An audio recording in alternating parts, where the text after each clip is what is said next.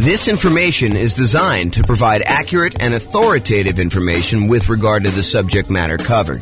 It is offered with the understanding that the presenters are not engaged in rendering legal, accounting, or other professional services. If legal advice or other expert advice is required, the services of a competent professional should be sought. Welcome to the Augusta Real Estate Investing and Real Estate Financial Planning Podcast. Learn all about investing in real estate in Augusta, Georgia, with a combination of real estate financial planning and modeling with numbers specific to Augusta, plus syndicated, more generalized recordings of live and pre-recorded real estate investing classes. Not all of them specific to Augusta. Be sure to stay tuned after the podcast for a message from our sponsors. Sweet. All right, so quick turn and flipping properties. Really basic definition here. We're buying properties, we're adding value in some form or another, and then we're going to resell the properties. And it's usually as quickly as possible, although there's some variations where we slow them down. So adding value, before I get too far into this, I want to kind of classify this a little bit more. So I think a lot of people are familiar with this idea of buying a property, going in, putting a new roof on or putting new carpet in, updating the kitchen, adding bathrooms, rehabbing the bathrooms, those types of things. But adding value doesn't always have to be that. And I'll even go off on another tangent for a second here. There was a period of time, many years ago now, where I used to cater to fix and flip investors. That was like my niche. I was a real estate broker, and that was my main strategy, is I would cater to real estate investors. And I'll tell you a little bit more of the story, because tonight would be the night to do it. Most real estate brokers, they work this way.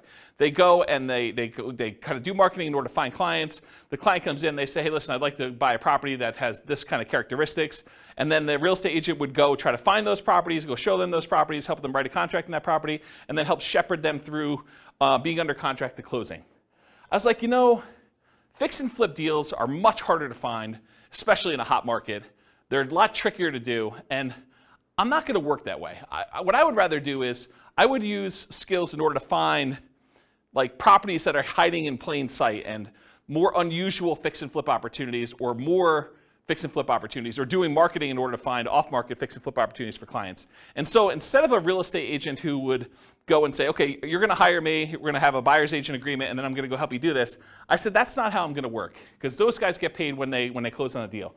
What I said to them is, look, what you're going to do is you're going to write me a check up front. You're going to pay me a retainer. And from the retainer, I'm going to charge you hourly for the work that I do in order to find you fix and flip deals. And I'm going to analyze the MLS for undervalued properties and show you opportunities that you probably didn't know existed. But I'm going to charge you hourly for that. When you eventually do go buy a property, and I don't do this anymore, by the way, but when you go do and finally do buy a property, and you use me to buy the property, whether it's on the market, inside the MLS or outside the MLS, then I will earn a commission on that. And any money that you paid in up to that point, I will credit you back. So it's not like you paid any more. It's not like you paid, $10,000 plus the retainer and hourly. You basically paid the same fee, except because a lot of people say they want to do fix and flips and then they don't close, or there's a lot of work involved in doing fix and flips up front, that sometimes you get to the point where they're like, sorry, I wasted your time, but I'm no longer interested, things have changed or whatever they're doing. I was like, I'm not doing it that way. So I would actually help people do this, and I'd find those strategies that way. And one of the reasons I tell you this is, one of the secret things that I found with properties is a lot of people they look for very distressed properties that need a lot of work, that are smoke damage or water damage, or they got mold, or they got asbestos, or they had meth in them or something like that. There were some other ones that were hiding in plain sight. And the best way I could describe this, as one example, this isn't the only way to do it, but one example of this was grandma's property. So you'd go find a property that was in a 30-year-old neighborhood that was in perfect grandma condition. It was like you walked in and it was like pristine 1980. Everything looked brand new. There was plastic runners on the ground where grandma decided she didn't want to walk on the carpet, so she would do that. She would never use the kitchen. Everything looked exactly perfect. But it was really outdated. And so a lot of times those properties were fix and flip opportunities where you could go in and you could update things that was 1980s grandma into modern day stuff, and there was a big enough spread where you could make those work. And so they were sort of unusual fix and flip opportunities that not everyone was thinking of. And that was one of the examples that we would use, because I would take I'm not going to go off on too much tangent, but I would download all the data from the MLS, and then we would actually run analysis on them in order to find properties that had below normal price per square foot, or we would look at what the taxes were and try to find undervalued properties that way. So there are a bunch of different things we were doing that way.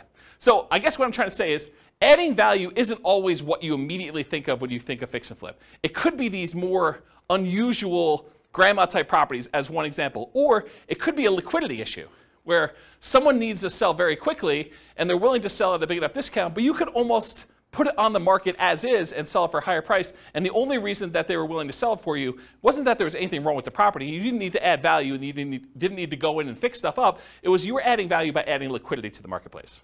Does that make sense? That it's not always just swinging a hammer or replacing carpet, doing kitchens, doing upgrades. Make sense, everybody? Okay, cool. So typically, we're buying properties, adding value in some form or another, then we're reselling properties, and it is primarily used as a means of generating income. We'll have a slide here in a second where we talk about real estate investing versus real estate entrepreneurship, and this is a real estate entrepreneurship type activity. You're in the business related to real estate. You're someone who's going in and you're trying to find deals, do labor, whether it's yours or managing someone else doing the hammer swinging, carpet replacing, upgrading kitchens, or managing someone, or doing it yourself, or managing someone. And so you're in the business. It's an entrepreneurship activity. So it's a job. You're getting paid to do this labor.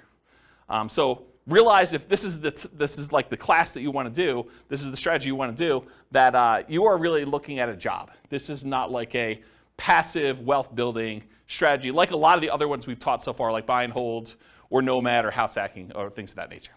Make sense, everybody? Okay, cool. I run a really informal class. If you got questions, go ahead and interrupt. I probably will ask you to use the microphone, and Rachel has volunteered to be the microphone runner tonight. She told me earlier that she said, I would love to do that job. So, yeah, because you're going to ask a lot of questions anyway. All right, so exceptions. So I'm going to go over what I think is a generalized way of doing fix flip, kind of quick turning properties. But there's all these weird exceptions, and there's no way I could cover every single one of them. So, if you come to me and you say, but what about this, James? Yeah, I'm sure there's some exceptions to that, and feel free to bring them up if you want to. But this is not the only way to think about it, but I've tried to think about it from a pretty comprehensive way, and I've tried to do it in a more most common sort of way rather than these really obscure cases, okay? And also, beware, just because you think that you don't think there's a chance that X can happen, doesn't mean that it won't happen. So this is designed to be like a starting point discussion to help you make better investing decisions on your own with additional knowledge, but make sure you do your own research. Do not rely on me solely as your kind of like business person who taught you how to do this. All right. Quick turn and flipping variations. So I listed out what I consider to be the 4 major quick turning, flipping kind of like strategies, variations on this strategy. So there's the most traditional one. That's buying a property, adding value, and reselling as quickly as possible. A lot of times you'll go in, you'll get a hard money loan, you'll do rehab on the property, you'll upgrade the kitchen, replace flooring, and then you'll immediately put it up to sell with the intention of making a profit from doing all that. But then there's 3 other ones as well. So I classify another one as live-in flips. And live-in flips for me is when you buy a property as an owner-occupant, you move into the property, and you get owner-occupant financing in most cases. So a lot of times you're buying like a property with 5% down, or 3.5% down FHA loan, or 3.5% down FHA 203K loan, which is like the rehab version of the FHA loan that allows you to finance the purchase and also the repairs. Or the conventional version of that, there's a conventional 5% down rehab loan as well. Or you do like a USDA nothing down loan, or a VA loan with nothing down, and you buy a property with the intention of, over the next year or so, doing your fix-up on the property with the intention of, after a year, selling it. That's what a live-in flip is to me. You move in the property, do the fix-up while you live in the property. Often you're doing work in your spare time. This is like a second job. That's really what it is. After you get done with your regular job, you come home and you start fixing up the property. There's a variation on this, and I call it the 2-year tax advantage live-in flips, or slow flips. So the first live-in flip is like you're doing it at a reasonable time. Technically when you get the loan for an owner-occupant, you agree to live in the property for a year. So it's going to be hard for you to do it faster than a year. And there's an incentive, a tax incentive for you to wait a year. And that if you wait more than a year, you have long-term capital gains on any gain you had on the property. So it's a 15% tax rate usually, unless you're in some weird tax situation, but usually a 15% tax rate for after a year's point for doing the gain on that. But sometimes you'll say, hey, listen, I want to go and buy a property and I want to live in it 2 out of the last 5 years because I don't want to pay any taxes, any capital gain taxes on the sale. And so you buy a property very similar to the regular live and flip, except you move in with the intention of staying there 2 years. And the reason you do that is instead of having to pay that 15% capital gains tax rate after you've lived there for a year, you decide if you wait another year, then I can do it and not pay any tax on the gain at all. Okay, so that's one of the reasons why you do that. And then the final one, it's a variation on the regular flip. So the traditional flip, you're buying a property, usually getting hard money loan or paying cash or something like that, and then you're doing the fix up and then you're reselling it. With the partnership flip, you're going to partner with the seller. So instead of you going and getting hard money loan or some other type of financing, you go to the seller and say, look, Mr. Seller, your house needs some updating and I can get you more than what you would net if you partnered with me and do this. And I will go in here and I will pay for, out of my own pocket, to have contractors come in and do all the work on the property. And then when we sell it, you'll pay back all the money we paid for the upgrades, we'll pay off your loan, and we'll split the profit. And I think we could do better than that. And so the idea behind a partnership flip is instead of you buying the property from the seller, doing the work and selling it, you partner with the seller, you do the work, and then you both sell it and you split the profit in some form or another. So that's what a partnership flip is. Okay? Any questions on the 4 strategies? You guys knew about all those? You got the microphone? Yeah, it should be on. It doesn't project your voice. Just so records. With the partnership flips, how is that price difference determined, the spread between what it would have sold for before and then after? Is it just based on a pre-renovation appraisal? Or how is that price determined? It's completely negotiated between you and the seller. Okay. So you could structure these any way you want. It's whatever you can get a seller to agree with, right? So I don't think a lot of times you're talking about, this is what you would have gotten, although maybe that's part of your presentation. This is what you would have gotten if you hire a real estate agent. It's going to be 6%, and most buyers are going to come in. They're going to negotiate the price down, and so you got another 2 or 3% that way, and you got your share closing costs. And so by the time everything's said and done, you're talking at a 13% discount from where you thought you were going to be. And so what I do is we're going to be able to do this. I'm a real estate agent. I can sell the property for us, so we're going to save some money there. I've got contractors and everyone else who could do all this work, and I get discount because I give them a lot of business. And then you go in there and you sell yourself as to why you can go and do it and why you can make them more money than if you did it yourself. So you do whatever the negotiation is for yourself to do that presentation. Does that make sense? Okay. Okay, cool. Any other questions on this? Yeah, good, Mike. Thank you. I've been seeing some houses, like say in Kansas City, Yeah. Missouri, and they're really cheap. Yep. Have you done any where you can do not an assumable loan, what do you call it? Subject to loan, where you just take over the property and then make an agreement that after you're done fixing the property, you will then pay them. But in the meantime, their mortgage is being covered? Sure. Yeah, you can structure it that way. That's just a variation on the partnership flip, right? You're going to go in there and you're going to say, look, it's not even subject to. I mean, you honestly could do it where you just say, look, I'll pay the amount that your mortgage is. If you want to do this, it doesn't have to be done this way. But you could say, I'll pay the amount that your mortgage is. I'll rent the property from you while we're doing the rehab, or we're partnering on this, and so I'll just cover the holding costs for that. But I don't think you have to, unless it's a person who's in a distressed situation and they would otherwise lose the property. So you don't have to offer that, but it's a way you could do it. It's another tool in the tool Well, it's tool just chest. less coming down, less money you have to put up front, because you could put that into the rehab, right? I don't think so. I think that if you have the seller pay for the holding costs while you're holding the property, I think that's actually better than you coming up making the monthly payments. Say that again? Yeah, so the seller still owns the property in the partnership flip version, and so they're making the payment. So I think you coming out and volunteering to make the payment, I think that's actually worse for you. Make sense? Yeah. Yeah. All right, any other questions on this? Do you have a question, or are you just holding the mic? Okay. Okay. I thought you were grabbing for it like you were going to ask questions. Okay, cool.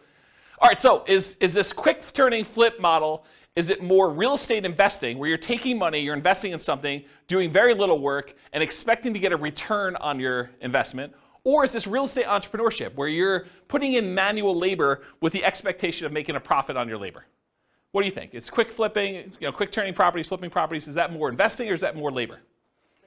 Labor, absolutely, right? So this is one of the obvious ones where before some of the other ones were like, you're doing a little bit of work, but you're putting money in the deal. This one I think is very clearly on the side of real estate entrepreneurship. So for flipping properties, most folks are typically investing their time and often a little bit of money, so it's mostly an entrepreneurial activity.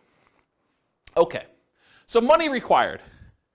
I would love to be able to tell you that you can go flip properties with nothing down, no money out of pocket at all. I think that while that can happen, it's really, really hard to do, okay? So in most cases, though, here's what you're gonna need to do. First of all, you're gonna need to do some type of marketing to find or acquire the deal. So marketing to find or acquire the deal, it's especially true if you're wanting to do these partnership flips, where you gotta go find a seller before they've listed their property in the MLS, before they've listed it for sale by owner in a lot of cases, although I guess you could find some of those as well. But really you're trying to find somebody who is way upstream of listing their property so that you can do that. And you usually do that through marketing. So a lot of times that marketing is paid. So you'll need some money for marketing in order to do that, especially with partnership flips. And it is true somewhat to deeply distressed properties that need rehab, although you can find those in the MLS as well. But most of the time for marketing, you're gonna be doing these kind of like partnership ones. You'll also need money for down payment and closing costs. So when you acquire property, you're probably going to have some closing costs. Could you go find like a hard money lender who's willing to loan you 100% of the purchase price, and they'll roll your closing costs in, and they'll roll your upfront points in, and they'll have no monthly payment due on the property while you're doing it? Yes, you can if you can get a good enough deal where you're doing that, but I think that would very limit the deals that you could do. You'd have to really only do the creme of the creme, the kind of like top deals where you can get the biggest discount and where you can make that work. And I think if you want to do more deals, you want to do more deal flow, you'll probably need some money for some type of down payments. So in some cases, you might be able to do it with no down payment. For example, you bring in a money partner, or you do a partnership flip, or you find an exceptional deal and using a hard money lender, it doesn't require down payment. So those are like the dream cases if you're trying to do this with no money.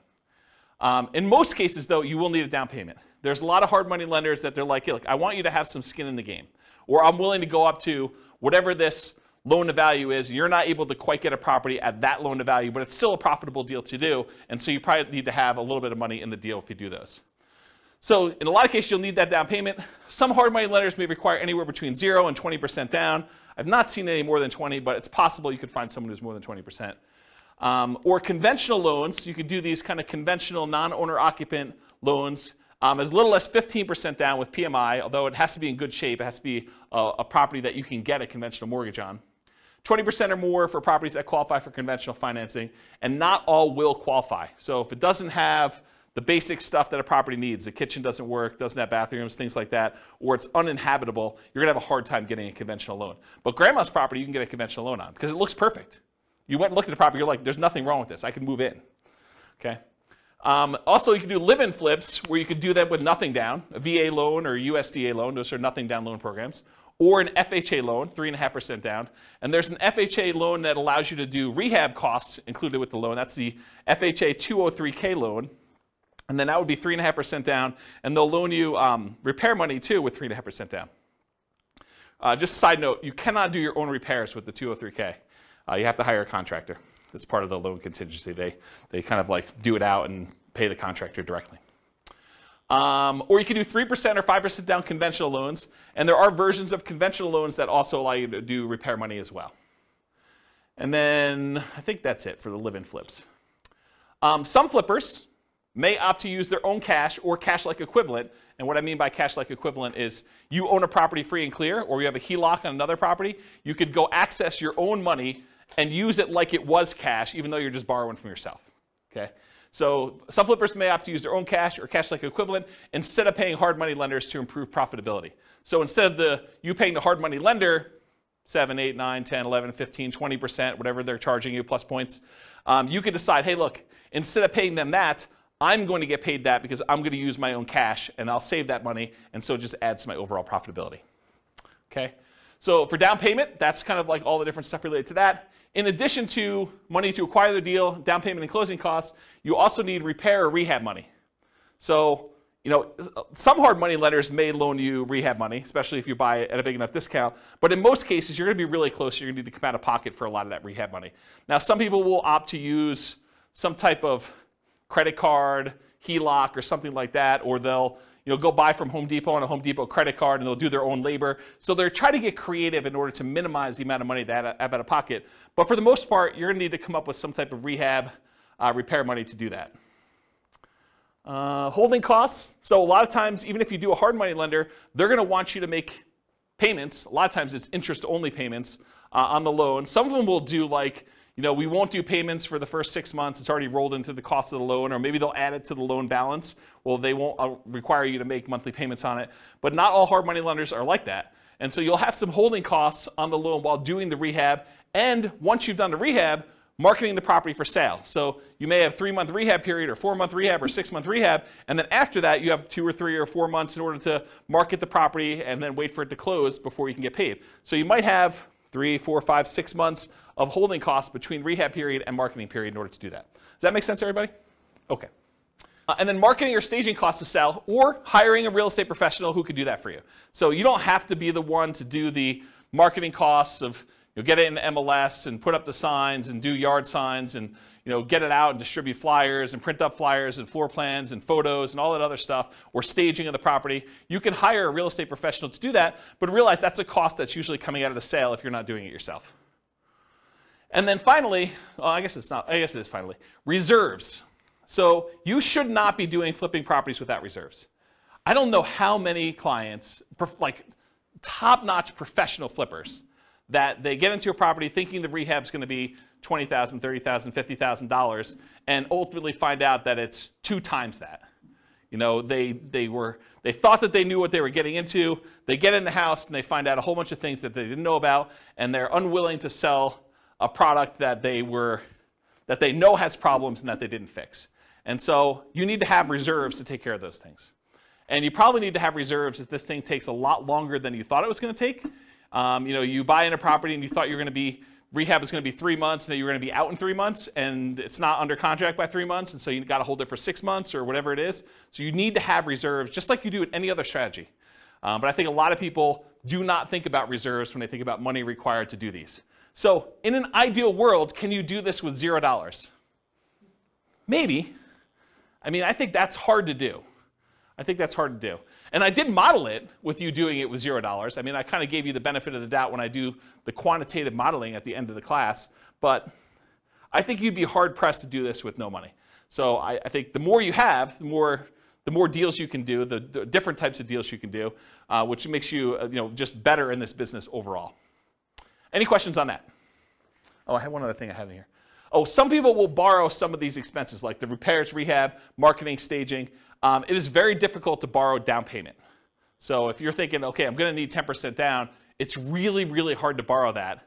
I'm not going to go into detail on this, but you could borrow it from yourself in a really twisted, messed up way.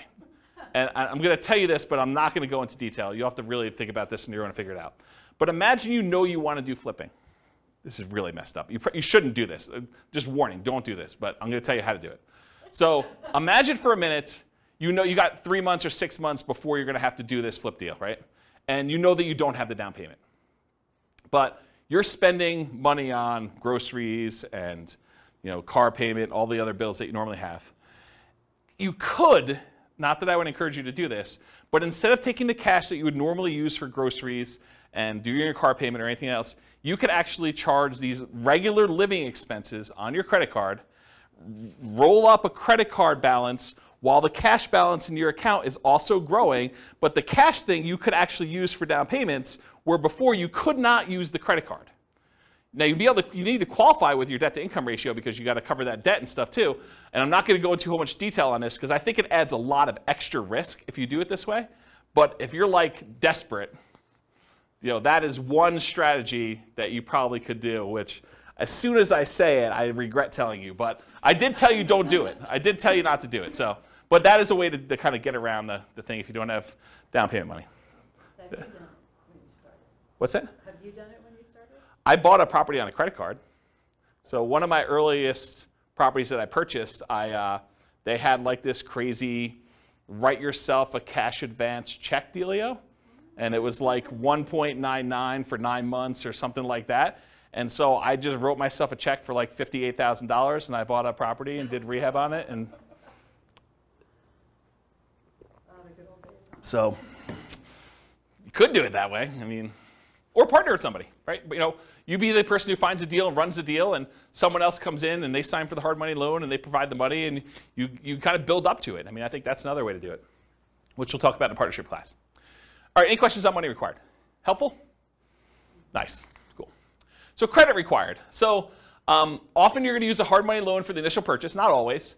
And most hard money lenders are going to look at your credit score in some form or another. You'll hear like, you could buy this. You could. The late night TV guys are like, you could do these deals where, we're not going to look at your credit. Hard money lenders, they really care about the property. They're doing a collateral loan on the property where the property is the security for the loan. So it doesn't matter where your credit is. You could have filed bankruptcy or foreclosure, or have a 0 credit score and you can get these loans. Maybe there's a hard money lender who's willing to do that, but I think the overwhelming majority of hard money lenders, especially the ones with the more reasonable rates, are going to want to look at your credit score and make sure that you're able to do the deal, get the deal done. They have confidence in you to do it, and credit score is one of the ways that they can measure that. Make sense? If you're going to do conventional financing, if you're going to go in and buy a property and do like one of these conventional loans or something like that, typical credit score for that's 640. Oftentimes, the better credit you have, the better your interest rate's going to be on those. And then for these kind of less common situations, the live-in flips, it's owner-occupant financing. And you can go as low as 580 with an FHA loan in order to do your credit score with that. There may even be some exceptions where you can go lower than that with really unusual, exceptional situations. But go talk to a lender. They'll tell you this stuff. So that would include stuff like FHA, including the 203K loan, VA financing, USDA, conventional, including the conventional rehab loans, provided the property can qualify. So the property needs to be able to be in good enough condition where you could buy it that way and purchase the property. With a partnership flip, you may not need credit score at all. If your partner is going to qualify you for the loan, you don't need to do it. So in that case, it may not be required at all. And if you're buying without a loan, all cash, credit score is not required. And realize, just because I wrote these numbers up here, you can't go to your lender and say, James told me that it was this number. You need to ask them what the qualification is for their loan products at that time, because they may change. Loans are changing right now a lot. In case you didn't hear the news, interest rates rose by 0.75% today. So another big jump today. All right, any questions on credit required? Sweet. Skills required. So the primary skills required for flipping properties are, number one, you got to be able to find deals. Got to be able to find deals. That's a skill that's required. You also got to be able to estimate rehabs or know someone who can. You either got to be able to do it yourself or you got to be able to get a contractor in there who can estimate the rehabs for you. Got to be able to figure out acquisition financing, hard money lending, private lending, the conventional financing, live-in flip financing, whatever it is that you're using to acquire the property, you need to know about the financing. You need that as a skill. Then you need to either be able to do the rehab yourself, swing a hammer, do the fix-up yourself, or hire people and manage a team to be able to do the rehab. And then you need to be able to sell the property. Those are the primary strategies, the skills required in order to do quick-turn flipping properties. And of course, the skills of rehab can vary depending on whether you're doing it yourself or you're going to hire someone to do it. If you're going to hire someone to do it, you need to be good at management. You need to be able to pick, hire managers, stay on top of them, make sure they get the job done right, know how to pay them, know how to structure all that. And then selling properties may be you hiring someone else to do it or you doing it yourself. So another way, you either need to be managing them or doing it yourself. So different skills. Any questions on skills required?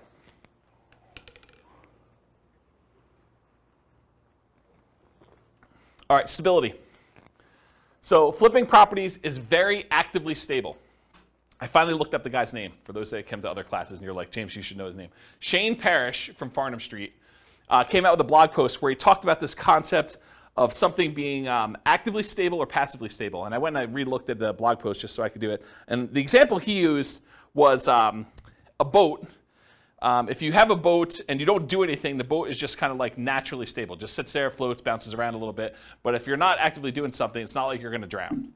But a jet fighter is something that is actively stable, where if you're not actually actively using the controls, you're going to die. So real estate investing, when I kind of thought about this, I was like, oh, this kind of applies to real estate investing in a weird way. I think real estate investing overall is actively stable in general. If you don't do anything with your property, eventually you'll lose your property if you don't pay taxes on it. But there's variations. There's like a spectrum inside real estate investing. For example, if you go get a interest-only loan that has a balloon at the end, if you don't do something about the balloon at the end, that's worse than if you have a 30-year amortizing loan that's going to pay itself off over 30 years. That is less actively stable than a interest-only loan with a balloon. So on the spectrum of, is this like a more active thing where you have to really pay attention to it, or if it's more passive, even though it's active because it's real estate in general, I think that flipping properties is more active. It is on the far end of you having to be actively engaged with the property almost daily until the job is done and the property is sold. Maybe a little bit less while the property is for sale, but definitely while you're rehabbing the property, you're managing that team. Unless you really have a good team in place and you could trust those guys. But for the most part, you're on top of that. That's definitely a significant job. Okay, any questions on stability? Cool. So scalability. Is flipping properties going to make you Elon Musk rich? Probably not, right? It's not super scalable. I mean, there's some advantages to it because you can get big chunks of money, but it's not like wealth building. And I got a really good slide. I think it's the second to last slide tonight, where I talk to you and I compare how much money you make buying a rental property versus how much money you make flipping properties. And it's an interesting comparison. I'll kind of show you that. But as far as scalability goes, flipping properties, it's often limited to deal flow. You got to find good enough deals where you can buy them at a discount, put in the value, and then resell them. So from that perspective, it's harder to scale. It usually slows down your acquisition speed. It can be done with relatively small amount of capital that can usually be reused after a deal. So you go in there, you put up some money, put up some rehab money. In most cases, you're getting all that money back, and so you could reuse it on the next deal that you do. So from that way, it is scalable, right? Because it's not like you need to dump 20% into a property and leave it there as you do with like buy and hold properties. So you could reuse the money and kind of keep cycling it in through. Since it requires a lot of manual labor, it's typically not considered a scaling wealth building strategy directly, but many people will use the profit from their fix and flip deals in order to acquire long-term wealth with rental properties or nomad or house hacking or whatever in parallel. So they'll go ahead and use money from their flips in order to fund down payments for doing other strategies. Does that make sense? Okay. Any questions on scalability? Cool. Risk exposure. So I think flipping properties has a medium risk rating. And for those that watched, so those that were here for other classes, you're like, James, does your risk rating ever change off medium? Turns out Burr was high last week. So you'll see that when you see the podcast episode. But so a lot of these are medium. And there are different reasons why this one's medium too, because flipping is different risks than I think that buy and hold, nomad, and house hacking had. And it shares, one of the reasons Burr had so much risk is it combines both the strategies. It's got all the risk of doing rehab in it, and then it's got all the risk of doing buy and hold because it's both strategies. And so that's one of the reasons why it's high. It's got twice as much. So for risk tonight though, for flipping properties, fix and flips, there's rehab risks. So you're going to do your rehab on a property and a hurricane hits, doesn't hit your property, but the price of lumber triples. Well, that's an additional risk. Or your contractors get all pulled off to do another project, or you expected to do a rehab in a kitchen. Once you kind of pull the kitchen out, you realize there's mold, and now you got to do mold remediation in the property. Or you happen to test for meth because after you buy the property, you are talking to the neighbor like, I'm finally glad someone bought that meth house, and that those meth dealers are no longer here. And you're like, what? So, I mean, there's stuff like that happens. So you have all the rehab risks, although that could happen with anything. Interest rate risk for your buyers while rehabbing. So imagine you bought a rehab property, and you were getting ready to put it on the market about 2 months ago, and interest rates just went through the roof then. So now it's much, much harder for you to sell your property because there's an interest rate risk for your buyers while you were doing your rehab. Price decline during rehab risk. So sometimes markets turn. There was a market was going a certain way, and then all of a sudden it shifted, and now it's much harder for you to sell, or the prices started to go down. And you're holding the property thinking, I can do better, and the market's kind of dropping out as you're holding on. And maybe you should have accepted that $5,000 discounted offer that you got the first day, because that was your best offer, because now the price is $20,000 below where you were. So there's stuff like that happens. And for longer flips, like 2-year slow flips, this is an extended, it might be called an additional price decline during ownership risk, because while you're holding the property for 2 years, it's possible the market changes or interest rates change or things like that, and prices drop pretty considerably during that period of time.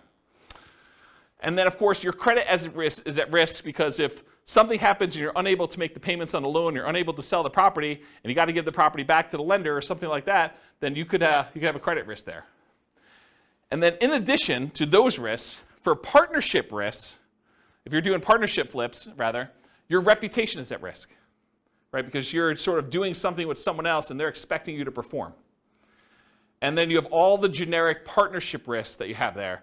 Disagreements with your partner. He said this, you thought it was going to go one way, they sue you, there's like a disagreement over how to split the profits or what was said or who was supposed to do what. So you've got all those with additional partnership flip risks. Any questions on risk exposure? Cool. So profit speed. So how quickly are you getting profit, and what's the general size of partnerships? Like what's the profit margin you're doing there? So how quickly you make money. With partnerships, it's relatively quick. Usually you're buying a property, and once you sell it, 6 months later, 9 months later, a year later, sometimes a little bit faster than that, you're getting your profit out. And so while flipping properties, you could typically start seeing profit within 6 months, typically after rehab and sale. You may capture some natural appreciation. If you're holding the property and the market's going up like it's been going up the last year, 15% a year, whatever it's been going crazy up, you get to capture this sort of natural appreciation while you're holding the property and you're rehabbing. It's going to sell for more than you originally thought because the market's going up while you did this. And I will tell you, some flippers actually will factor that into their offer. They'll be like, look, the market's going really strong. I think it's going to continue going strong for the next 6 months. I know this particular seller is going to get offers from a whole bunch of other investor flippers, and I really want this deal because I got to get my guys busy or whatever it is. And so I'm willing to factor in some of that natural appreciation. I'm going to sell it. It's comping out right now at 400. I'm going to pretend it's going to comp out at 420 because I think it's going to go up 20K over the next 6 months that I hold it. So some of them are doing that. I don't know if that's prudent, but I will tell you that that's how some of them think, having worked with a lot of them. So you may capture some natural appreciation, inflation, likely to capture forced appreciation as well. Forced appreciation is the value you add when you do the work that you do to the property or your liquidity or whatever it is you're doing there. So that's like the forced appreciation part of it. So how much do you make? It varies widely, and everyone's got their own metrics. And everyone's expenses and holding costs and costs of money and their overhead and everything else is different. If you're running a really lean ship, maybe you make more profit. If you have a lot of overhead and a lot of stuff going on, or you have really expensive money, maybe you make less. But I think a lot of investors will target $25,000 minimum net profit after everything. And some of them will bump that up to 10% of the sale price of the property as like a way to deal with properties becoming more expensive. So, if you're doing a lower cost property, a lot of them will say $25K minimum, or some will even do less than that, but I think 25 is a very common number you hear. $25,000 profit minimum after all my expenses net of everything. Or if you're doing like a $400,000 property, maybe you say I want 40K. Or some people, in order to get a deal done in a really hot market, they'd rather have 25K than not get the deal. Maybe they actually bump it down to 25 in those cases. Okay? Okay, and by the way, 25K net of all expenses, not taxes. So most people are going to do that number, and they're not going to take into account their tax obligations from that number. So if you're looking at the returns, this is typically the return quadrants we use when we're looking at a property. So you'll get some appreciation, both that natural appreciation while you have the property from inflation, and then also any forced appreciation. You're usually not getting any cash flow. In fact, cash flow is probably going to be negative at your holding costs. Debt pay down, a lot of times your hard money lender is going to have an interest-only loan or even a negatively amortizing loan, which means that the payments are getting on and the interest is accruing while you're holding on to the property. So debt pay down is usually going to be either zero or a negative, depending on whether you're just making interest-only payments or that. And then you're not usually getting tax benefits while you're holding the property because you're not usually renting it out. So usually there's nothing there for those. Any questions on profit speed? All right, no questions on profit speed? Profit size? Okay, cool. So finding deals. So you can find these deals in the MLS.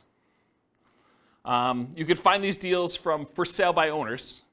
And there's really two groups of for sale by owners. Those for sale by owners that are currently actively marketing their property, like people that put the for sale by owner sign their yard, put up their property on websites like Zillow or Craigslist or other things like that. And then you have the hidden for sale by owners.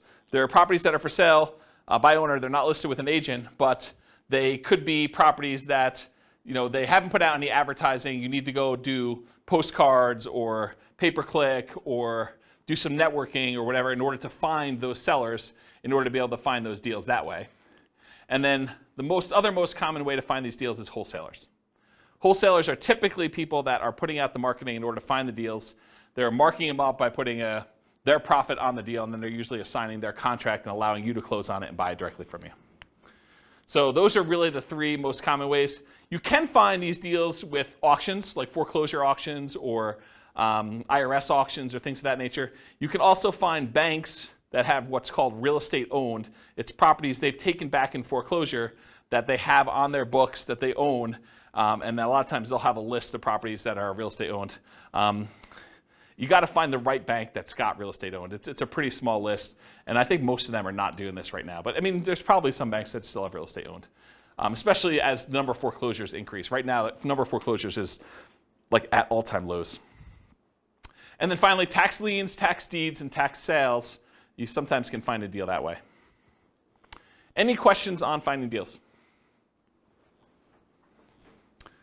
All right, cool.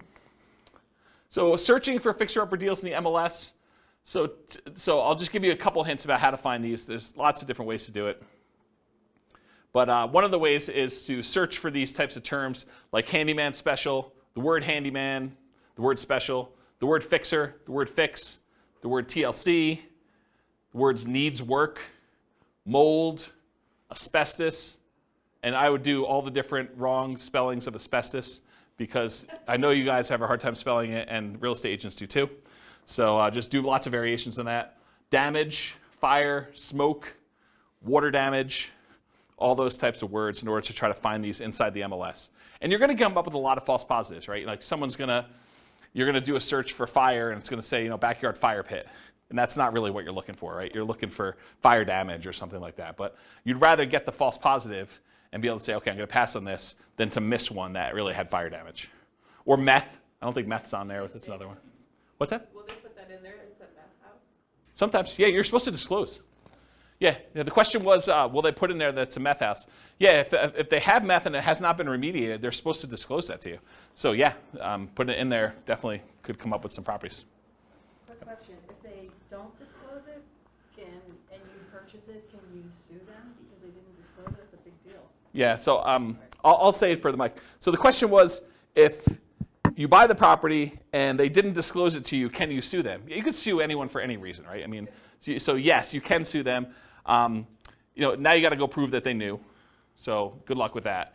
If they really did know and it was obvious and there was evidence of it, they tried to have it remediated, or they were the ones that did the meth themselves, and you could prove that somehow. I mean, yes, you could probably do that. So here in northern Colorado, I'll kind of go off topic here for a minute. Here in northern Colorado, if somebody has a house that was contaminated with meth, and they do remediate it to the state level, they do not then need to disclose anymore that it once was contaminated with meth. And it says so right in the contract. So just realize that if the property did have meth, it was remediated to the state standards, they no longer need to disclose that it had meth at one point, which I'm not sure I personally would like to live in a house, even if it was remediated, that had meth at one point. Okay. I'll add one more thing to this. It's not on the slide, but so I was reminded of this when I was telling you the story at the beginning of the class, which I didn't really intend to tell you, but I guess I did anyway. So one of the other things we would do is I looked at all the different ways. One of the things that I did, where do I start the story? One of the things I did to try to find fix and flip deals is I went through and I looked at, I don't know, whatever it was, 20 years of MLS data. And I looked for pairs of transactions. So somewhere where a property was purchased in the MLS, and within 6 months later, that property was sold again. And so then I would go find, okay, this was a pair of transactions for the exact same address. And so I'd find that pair, and then I would have what I would refer to as the fix and flip, the pre-fix and flip house, and then the post-fix and flip house. And I could do a whole bunch of data analysis on that. I can go look at, what's the spread, like how long were the properties listed for, how long they stayed on the market, what the typical discount was when they made an offer on the first one, what the typical premium or discount was when they resold the property, how long it took to resell. So I can look at a whole bunch of data. But one of the things I wanted to do, now that I had these fix and flip pairs, I wanted to go look at all the initial transactions and try to find out ways that I might be able to identify those that were not obvious. And one of the things that came out of this, it wasn't the only thing, but it was a pretty strongly correlated thing, and that was the ratio of the list price of the house, what they were trying to sell it for, and what the taxes were on the property. Because taxes are a proxy for value. So taxes sort of represent what the assessor believes, based on how they run their own comps, what the property is worth. So if you look at a neighborhood and you can see, this has taxes of $2,000 and the property's worth $400. This one has taxes of, $2,200 and it's worth, $440 or whatever it is. If you find discrepancies, properties where the ratio of taxes to purchase price, and you could do it either way, one divided by the other, and you could do either one you want to do, just measure it the right way. If you find ones that are outliers to that, that could be a first pass, even if it didn't have any of these special keywords in it, and it would otherwise seem like, without you going and running comps on every property, this is a really quick way to whittle down that list. And so you could export the list of properties in the MLS if your MLS allows you to do that, and then do a ratio, download the spreadsheet where they have taxes, property taxes, and then do the thing for list price, and then do some type of calculation, and then sort them by that, and then look at the top 5 or 10 or 20 or whatever properties there are, or just go through and order by those. And that was actually a relatively good way, having looked at data for a whole bunch of these pairs of fix and flip properties, for you to go identify properties that might possibly be undervalued in some way or another. Or you could also find properties where the taxes were abnormally low because there was some type of homestead exemption or senior exemption or something like that. And so you find some of those too. But some of those are also grandma's properties, right? Like the homestead exemption where it's been kept pristine for 30 years, that is another way to kind of identify grandma. So I'm not sure that's the worst way to look for. Any questions on that not intended to be covered topic? Sweet. You guys got a whole bunch of bonuses. So market conditions. Oh, wait, question. Oh, dumb question. Well, I don't know about those. I didn't say there were no dumb questions. I didn't say you could ask dumb questions. Go ahead. So I know I know how to look up property tax information on homes, but Sure. Can you look up if it's homestead or senior discount? Is that listed on? I don't know. I've never looked it up that way. Okay, because I I sort them by the ratio of taxes, and that's how I look at them. Okay. And I wrote software to do it. I wasn't even doing it manually. No, I understand that. I was just like, can you actually figure out that's why it's lower or not? That was one of the things I was trying to. No, I don't. Maybe you can call that in the assessor and see what they say. Yeah, I don't know. I never looked that up. They don't have to pay that much. Yeah. Yeah. All right, cool. Any other questions? All right, so market conditions. So where does this strategy shine? Like, what's the best market to do fix and flips in? So it's got to be a market where you can buy properties that need work at a discount. Right? If you're thinking you could do it in our current market, well, our current market 6 months ago, that's really hard to do. It's hard to buy any property without paying a premium over asking price and find a property that needs work. Can you still do it? Probably. There's exceptions to every rule, as I said, but it's much harder to do that. If you want to do any type of volume or scale, it's tricky to do. There are other markets that are much easier to find distressed properties that you could do fix and flip with. The other warning I'll add about this is sometimes the reason you can get very distressed properties at a big discount is because it'd be really, really hard to sell them even if they were fixed up. So I think you want to find properties that you could both buy them at a discount and that you see ones that have been fixed up that are actually selling in that neighborhood and at a decent price. You got to look at the comps of what you could sell for in order to make sure you can determine those. All right, so ideal market conditions where you can buy properties that need work at a discount, value add opportunities in some form, and then markets with strong demand. You definitely need some demand in order to do it. It's not enough to buy it at a discount. You also need to be able to sell it in a reasonable time for a reasonable price. It is challenging in low buyer demand markets. It's also challenging in very high buyer demand markets where it's hard to get a discount on anything. Any questions on that? Very cool. Accessibility or availability of deals. These can be hard deals to find. Not as hard as BRRRR properties. BRRRR properties are harder to find than fix up. Why? Anyone know? Because BRRRR properties, you need to both find a property that would qualify as a fixer-upper, but then it also has to be an amazing rental after you buy it and do the refi. So those are even harder to find. Fixer-uppers, you could buy properties that wouldn't be good rentals and sell those. So they can be hard to find, although slightly easier than Burr, I told you that. Watch out for strong availability. Might mean that it can be harder to sell in a reasonable time. And some markets are much easier than others. Harder, but you might be able to invest in remote markets to find these deals. So you can do fix and flip remotely. It is harder to do. I've done some, and it requires different skills. You really need to have a good team in place on the other end to do it, or be willing to travel, or both. But you can do it. So if your market, if you're like, I can't do these in my market, first of all, I would test that assumption and see if it's just you and find out if other people are doing it. And then if other people are doing it, then you got to figure out how to change your strategy to do that. But if it's very, very difficult, there's hardly anyone doing it here in your market, then you should go perhaps, and you really want to do this strategy, which maybe you pick a different strategy altogether. But you could go do it in another market that this is a more reasonable strategy to do. Any questions on this? All right, cool. So we're using retirement accounts. Can you typically utilize flipping properties with self-directed retirement accounts? Yes, you can. It is harder to do because it limits the work you can typically do on it.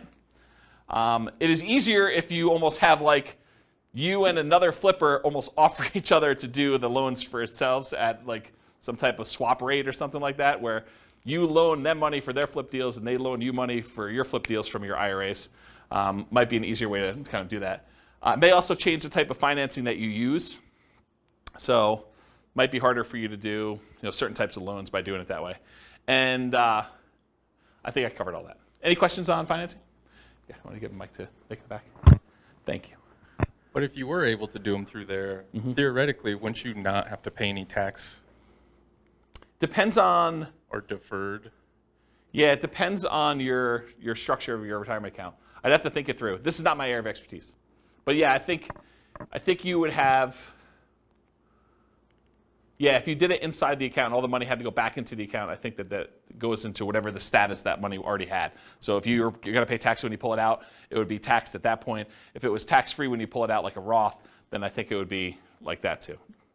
There's some other weird rules too, like if you're financing stuff within there, if you're using this for down payments, there's a whole bunch of additional rules, and I don't understand this stuff that well, but UBITs and things like that I'm just not familiar with. So you'll need to get some professional guidance on that one.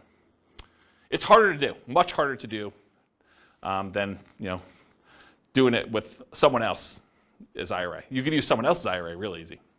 Okay? Yeah. Any questions? Cool. So quantitative analysis. Now we're going to get into numbers, just right at a time. So flipping properties is a job. I want to point it out at the very beginning because financially, this thing shows up like extra income in our modeling. Right? We're not modeling you're buying a house and you're getting the debt pay down over that thing. So a lot of times they're interest-only loans, and you're not going to have appreciation happen while you're holding the property for 6 months because you're already kind of baking that in there. So it really just shows up as lumpy income. Income that shows up once every 6 months or once every 9 months or whatever the period of time that you've gotten there. It just kind of poof, $25,000 shows up in your account because that's the net after all your expenses after you've done the deal and at whatever interval you have there. So that's how we model it, right? Because it's lumpy income. It's periodic, sometimes irregularly periodic, but you could do it as kind of periodic chunks, lumps of income. Okay. So the other thing that's hard is when we compare flipping properties to all the other strategies we've covered so far, like buy and hold or nomad or house hacking, it's already an unfair comparison because in one case, you're working a regular 40-hour-a-week job. Maybe you're kind of leasing a property once every year or something like that to do the work. But with this, you've got second job hours. So I'm kind of comparing one where you're not doing second job hours and you've got all this leisure time, and this other one where you're working a second job completely in order to do this, right? And so it's automatically an unfair advantage to kind of compare them, and you'll see why. So I could take one model of this thing and really spend 2 hours just going through all the different risk profiles and how this varies and what your income looks like and your kind of cash flow looks like and all this other stuff, just based on one strategy. So tonight I'm just going to focus on financial independence, how long it takes you to achieve financial independence, using the strategy, but I could easily just go in and dig into all these other variations and how this really works and mechanics of it, which I just don't have time to. Eventually, they may be their own class. For this particular strategy, because it's not my primary thing, like this is not my, I don't know if you guys can tell, but this isn't my normal topic to teach, right? Like fix and flip. I do have a lot of experience, especially helping clients. I don't do a lot of fix and flips myself. I've done a few. But this is like, I used to cater to this. This was my niche for clients doing it. And I did this for several years doing it this way, but I don't know. This isn't my normal class topic that I teach. It's sort of like a secondary topic. So I don't know. Maybe I will teach more. Maybe I won't. It is naive to generalize these results. Don't think that you truly deeply understand all the nuance from just this class, right? You can't go out and claim that you're a guru and expert and start teaching this based on the stuff you learned in this one class. Okay. All right. So modeling flip income. So this is a specific issue that deals with the real estate financial planner, and I just want to bring it up to your attention. It probably doesn't come into play in this class, but it will come into play if you copy this scenario into your own account and you start playing with it. So the issue is specific to the real estate financial planner software. You could model flipping income in one of two ways. The one way you could do it is you could say, I got lumpy income, I get a lump sum of $25,000, maybe it's adjusted up for inflation, every 6 months. And if you did that, the way that we calculate debt to income is I calculate debt to income month to month. So I look at the income you had in that month and the debts you had in that month, and I tell you what your debt to income was in that particular month. I don't look back a year and say your average income was this and like your average debt was this at those different periods, and then calculate your debt to income that way. And one of the reasons why we don't do that is because some people will actually get a job and they'll just gotten a raise in a job, and if they have their income for that 2 months, they should be able to qualify. They shouldn't have to look back on an average, and so it would mess up the math for those situations. So you could either do this lumpy income, which means the month you got that extra $25,000, your debt to income looks amazing because you got $25,000 of extra income. It drops your debt to income way down, and so it could look like you qualified to buy houses really easily that month. If we decide and we don't do it that way, we say, okay, look, you're making $25,000 every 5 months, let's say. I could just say you're making an extra $5,000 a month. And if you do that, the challenge with doing it that way is you don't really earn that $25,000 until after the 5th month, and then you have $25,000 all come in, but maybe you needed a certain amount of down payment, and that happened at month 3, really before you technically had the money coming in. So it's this really weird catch-22 where if I model it one way, it introduces one problem. If I model it another way, it introduces another problem. So you really do need to think about what you're doing if you're structuring these and making it work. And that's what this says. Any questions on that? All right, cool. So we're going to try to find out someone doing flipping, how long it takes them to achieve financial independence, and we're going to compare it to a lot of the other classes we've done, like buy and hold and house hacking and nomad and BRRRR and those types of things, and we're going to compare that. So in order to do that, I think it's fair for me to define for you what financial independence is mathematically. So financial independence is when you have enough income coming in from your investments to support your lifestyle. So in this case, for the example we're going to do tonight, they need $5,000 a month in order to support their lifestyle. And $5,000 a month gets adjusted up with inflation. So it's $5,000 when they begin, but 10 years from now, it's whatever that is, $8,000, $9,000. So what are the investments, and how do we calculate those to see if they meet that $5,000 per month income coming in? Well, there's 3 different major sources of money coming in that we count. The first one is any passive income they have. And passive income consists of Social Security, any pensions, or any annuity income they have. So those are the 3 forms of passive income. In addition to that, besides passive income, the second thing is any cash flow they have from rentals.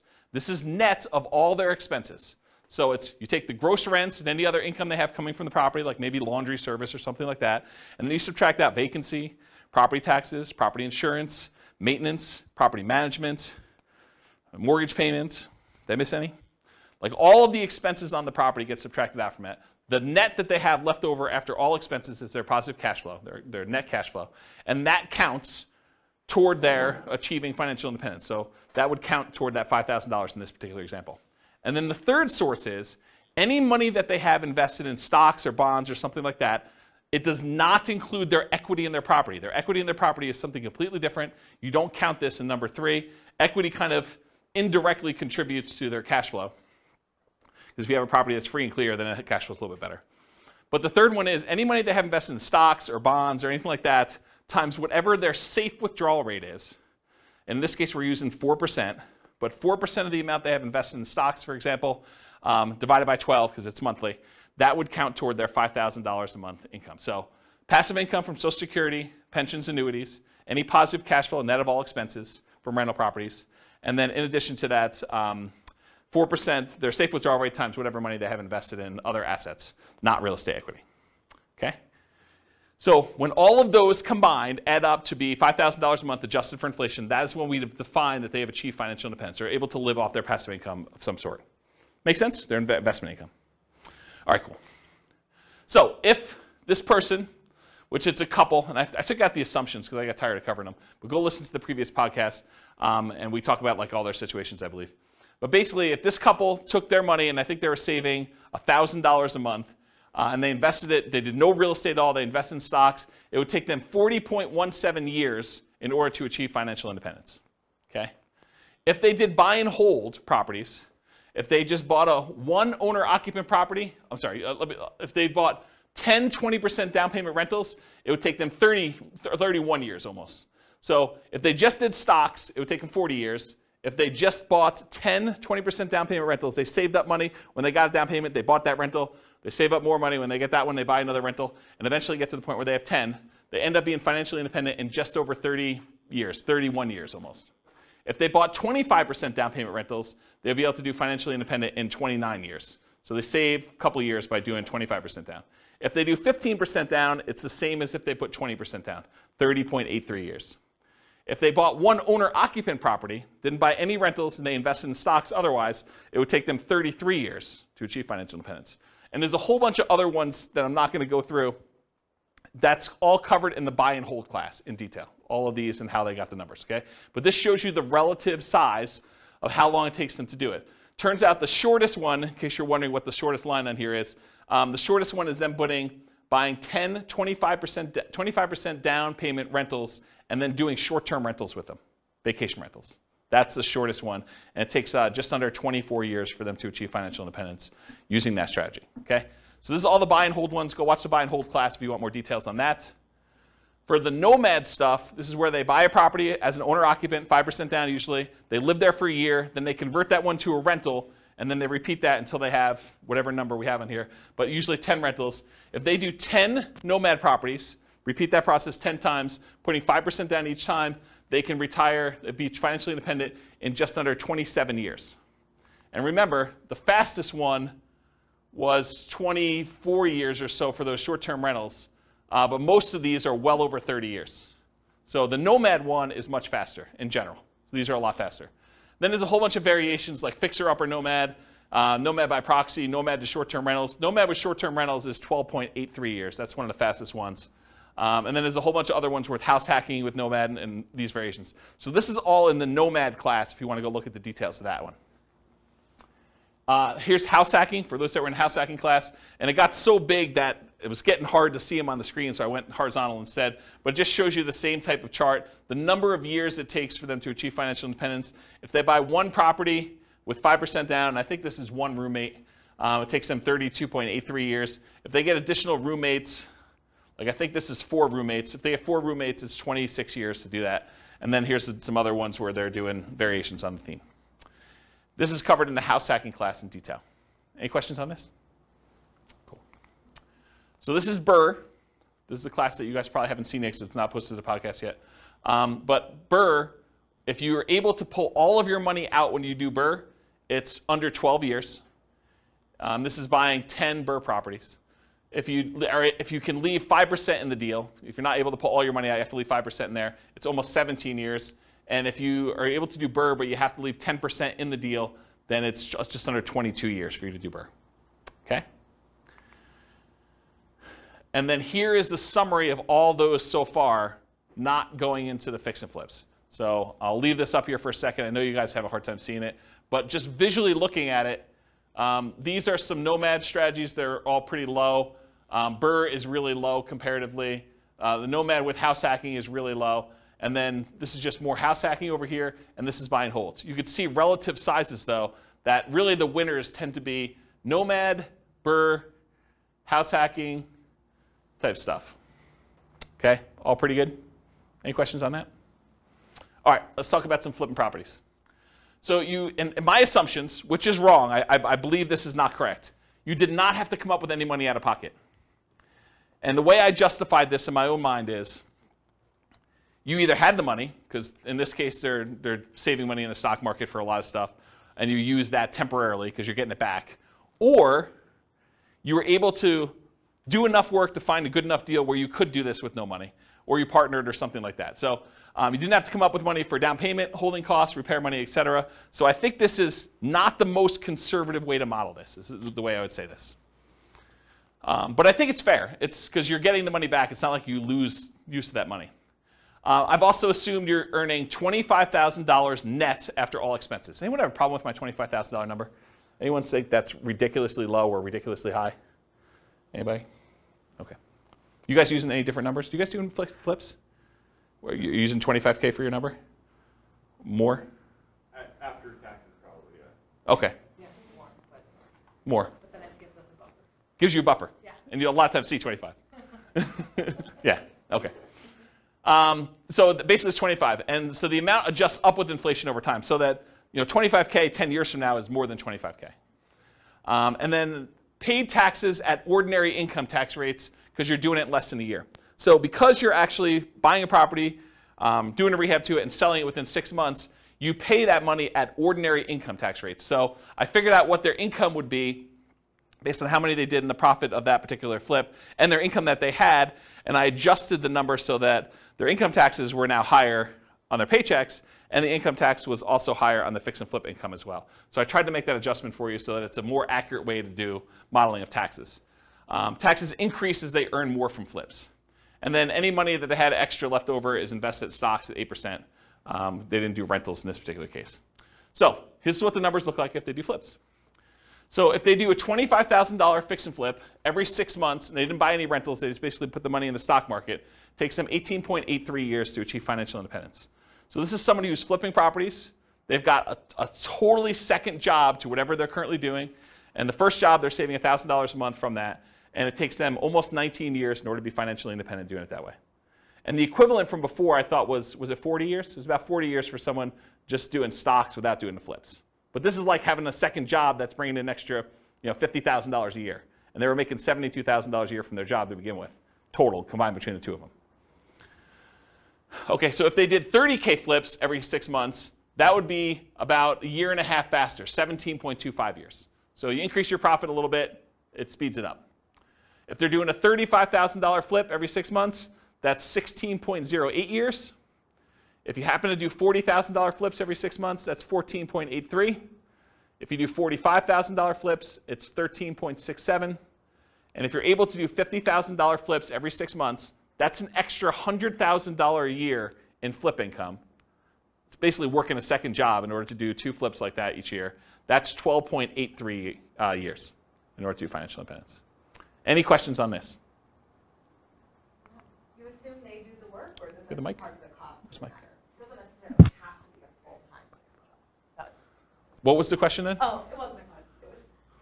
I mean, when you say it's a full-time second job, you Yeah. assume then that they're doing all the work. No, I think that even finding the deals, managing the deals, managing their contractors, and overseeing the sale of the property is an extra job. Whether that's a 10-hour-a-week job or a 20-hour-a-week job, I think a part of it is Yeah, it's where not they are like in the process.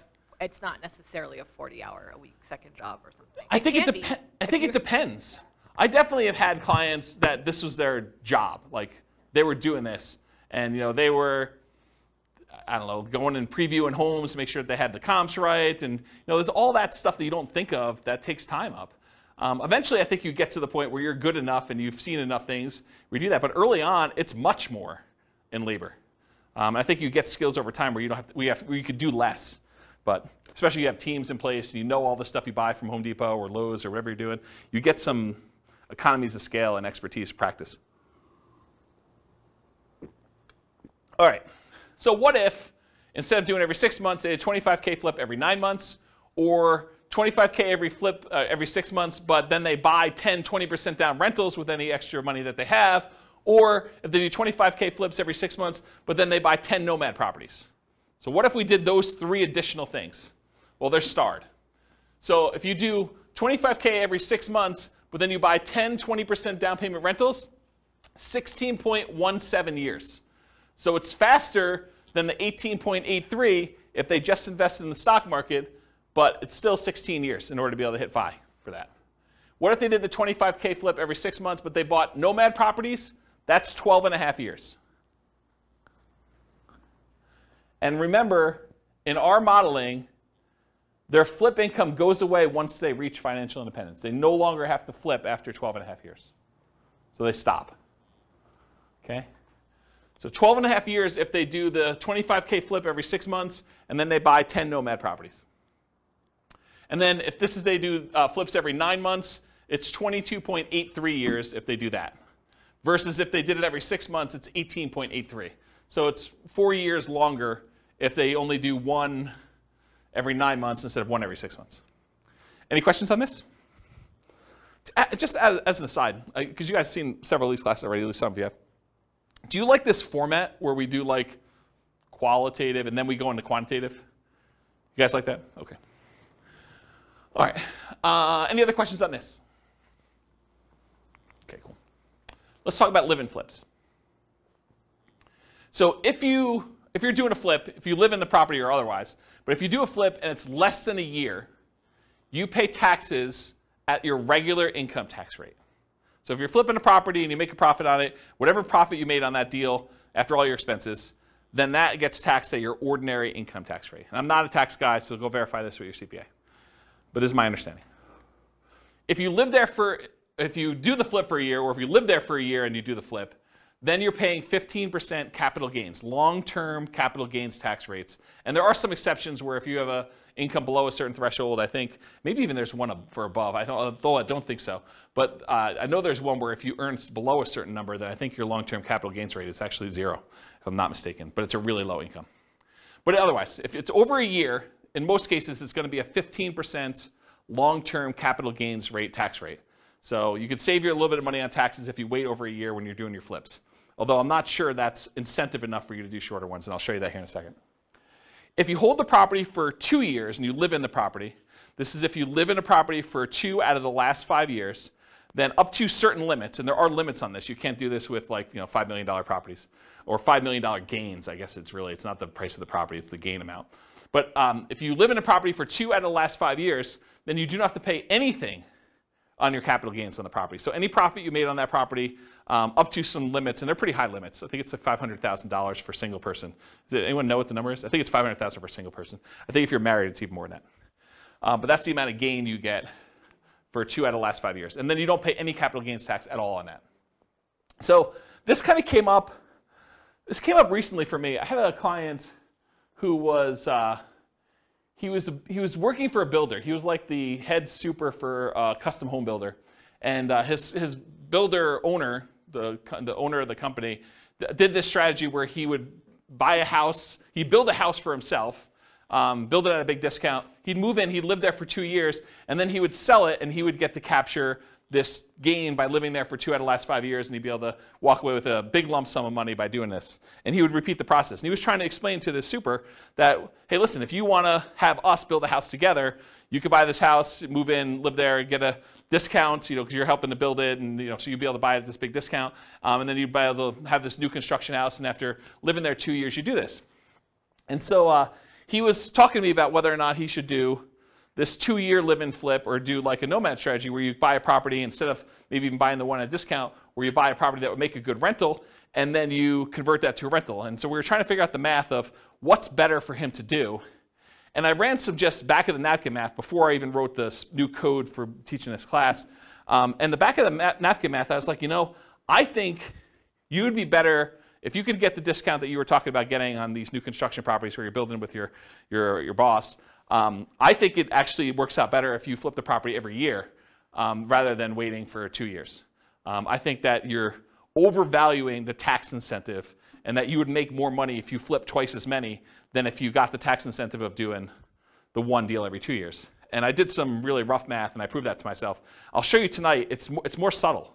There are certain cases where it is true and certain cases where it's not. And I think there's some nuance to it, which I haven't really dug into.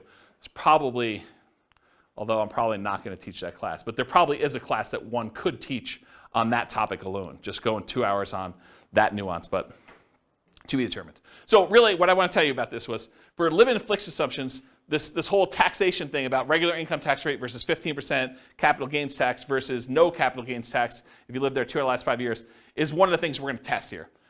There's no depreciation recapture. So when you own a rental property and you sell it and you got to depreciate the property over a period of time, the amount that you depreciated gets taxed when you sell. Unless you do a 1031 exchange, and then you just defer that tax until a later point. But you pay a depreciation recapture tax. In this case, they're not rental properties because you're living in them. Unless you happen to have roommates while you're living in them, then you would have some depreciation recapture. But in this case, we're assuming you're living in it, you're not renting it out, and so there's no depreciation recapture tax at all. So there's nothing to do there. And then on the sale, I did 3 different versions of sale too. I said you're going to sell it for sale by owner, and you're not going to pay any real estate commissions whatsoever. You're going to sell it directly, and you're going to keep all the money yourself. So that's one version. There's another version where you are a real estate agent, and real estate commissions, by the way, are completely negotiable. There's no fixed amount. So if I give you a number here, I'm not saying that every real estate agent charges this amount and that you should always use this amount. But I think 3% is a very common number you might see.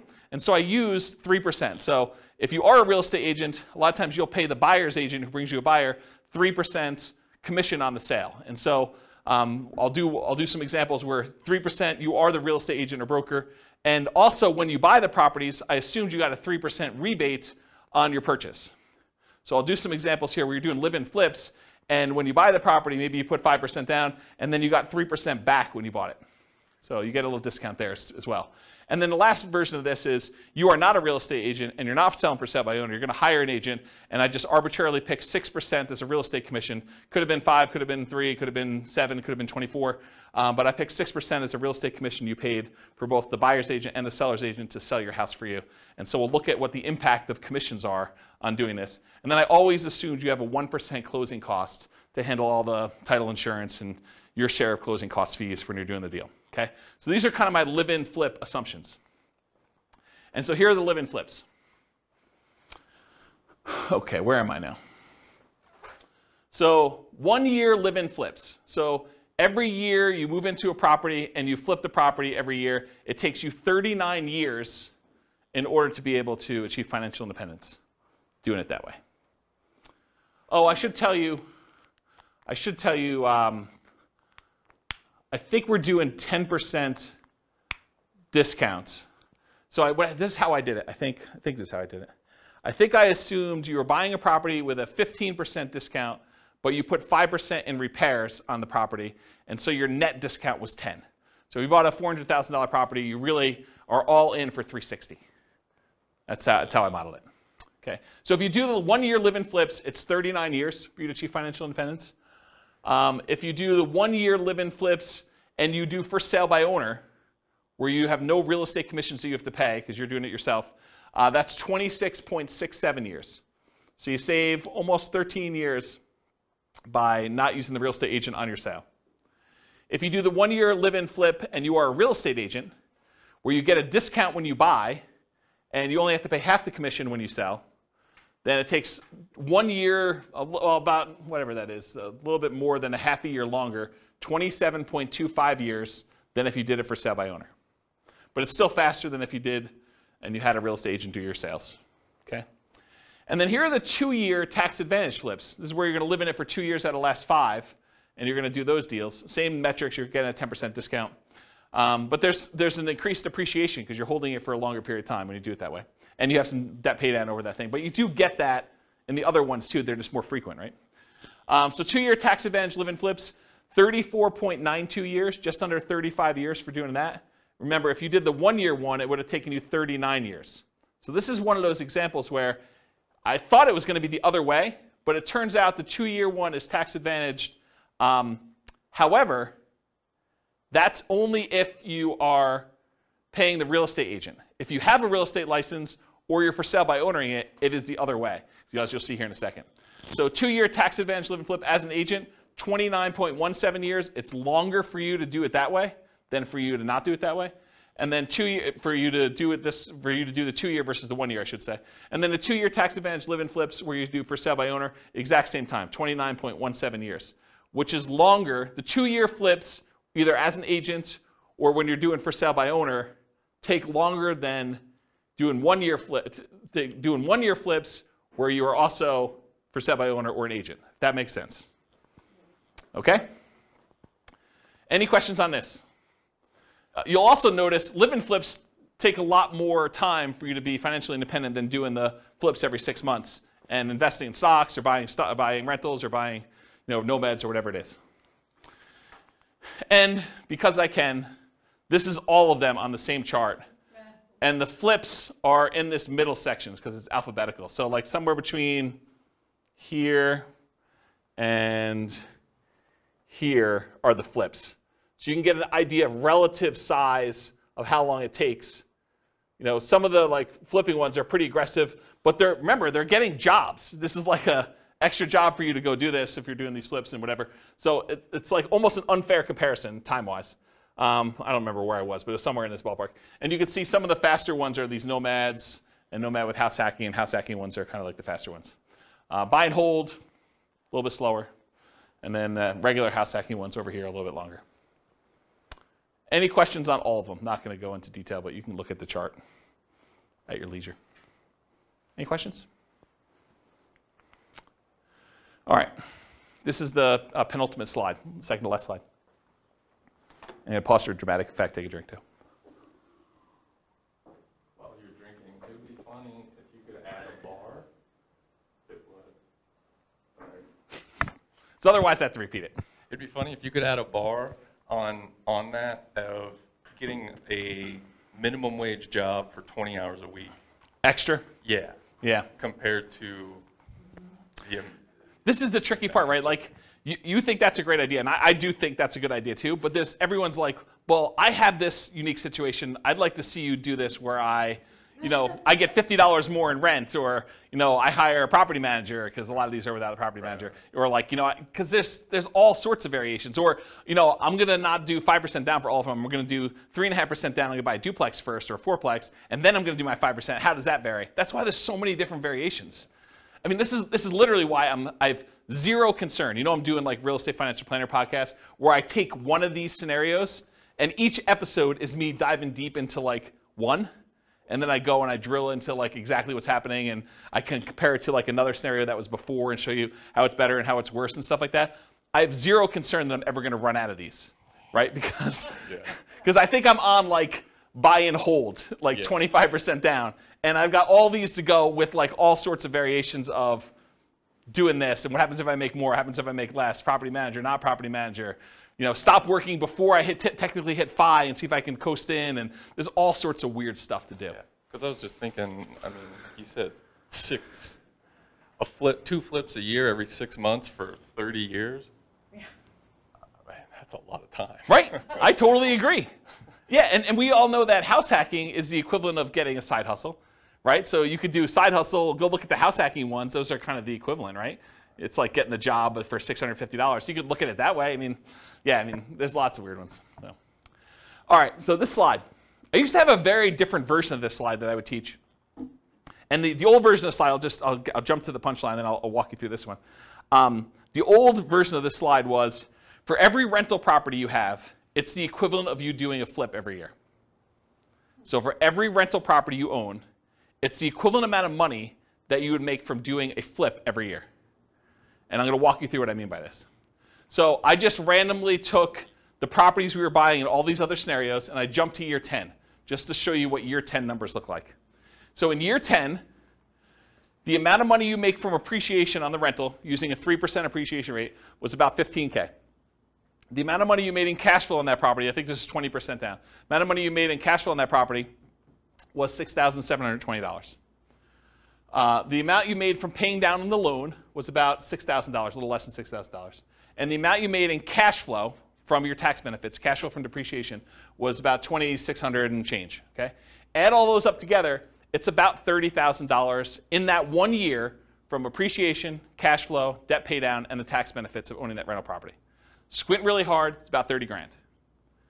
If you do a 25K flip, About 10 years in the future, they're worth about $33,000 in change as your flip amount. So for every rental you own, it's very close to the amount you make in a flip over time. You make a little bit less earlier on, you make a lot more later on. But if you look at the chart, if you did like a chart of what your flip would be, going through all these ones, and then you did a chart showing you what your profit, overall profit from these 4 areas for doing a rental property, they're very similar. Okay? And that's every year. This is every year. This is the appreciation in this 1 year. You know, do a $4,000, $400,000 property at 3%. It's like 12 grand, right? So yeah. And then cash flow, I mean, it's what it is. It's like $500 a month.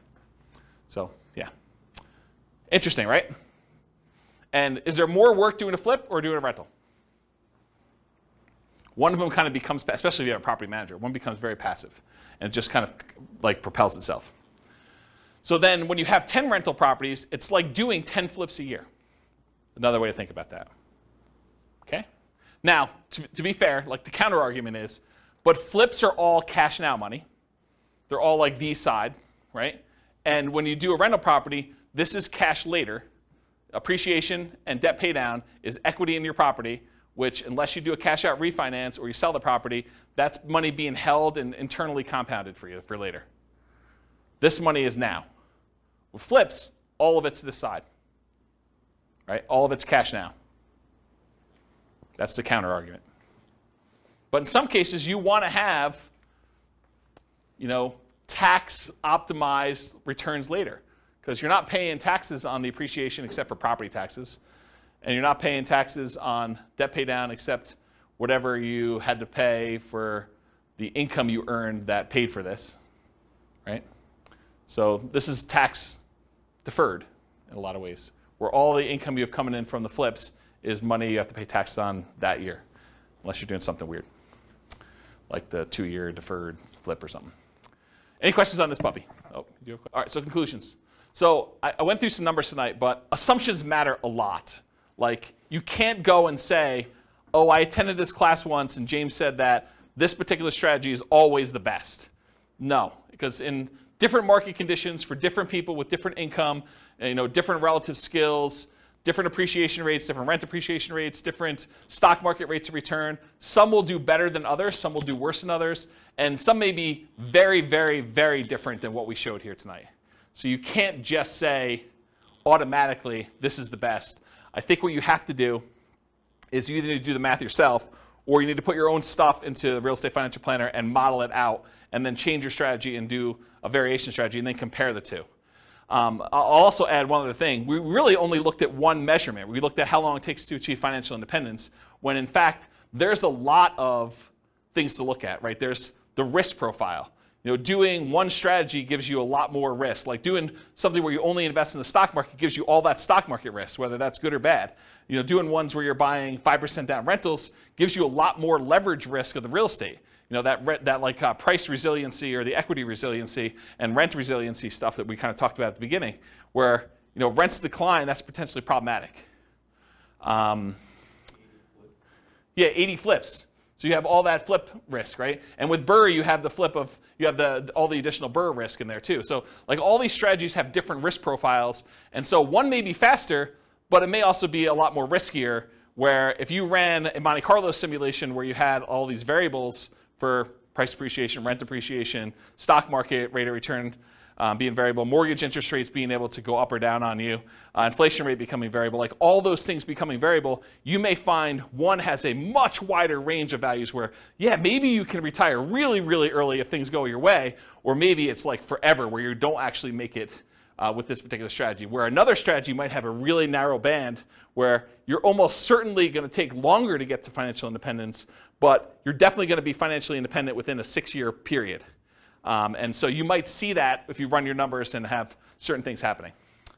You can go to realestatefinancialplanner.com/model, pick your city, and over time, it's not all done at this point, but over time I will be adding all of these strategies in so that we use the numbers for that city, and you could just copy any of the scenarios into your own account and just start from there with numbers that are very similar to whatever city you're in to be able to do that. Okay. That is the end. If you guys have any questions for we're done. Is that helpful? Different than other fix and flip class you've attended, where they kind of talk about rehabbing and estimating repairs and finding deals and stuff, a little bit different? Good stuff? Yes, good stuff. You guys are really quiet. Wow. Okay. All right, well, if you don't have any more questions, I'm going to end. I will stick around, but I will see you all soon. Thank you all for coming. Bye-bye for now. With home prices up, mortgage interest rates up, and rents up, but not quite enough to counteract the higher prices and interest rates, cash flow on rental properties in Augusta is harder than ever. Book a call with the Real Estate Financial Planner to apply our proprietary 88 strategies to improve cash flow on your rentals. See the show notes for a link to schedule your call and improve your cash flow today. If you're a real estate agent, lender, or professional in Augusta that wants to help our real estate investor listeners, consider reaching out to learn about collaboration opportunities with this podcast. We'd love to add more value to our listeners by having you assist our investors buy, sell, and finance their real estate investments. See the show notes to schedule a call to discuss collaboration opportunities.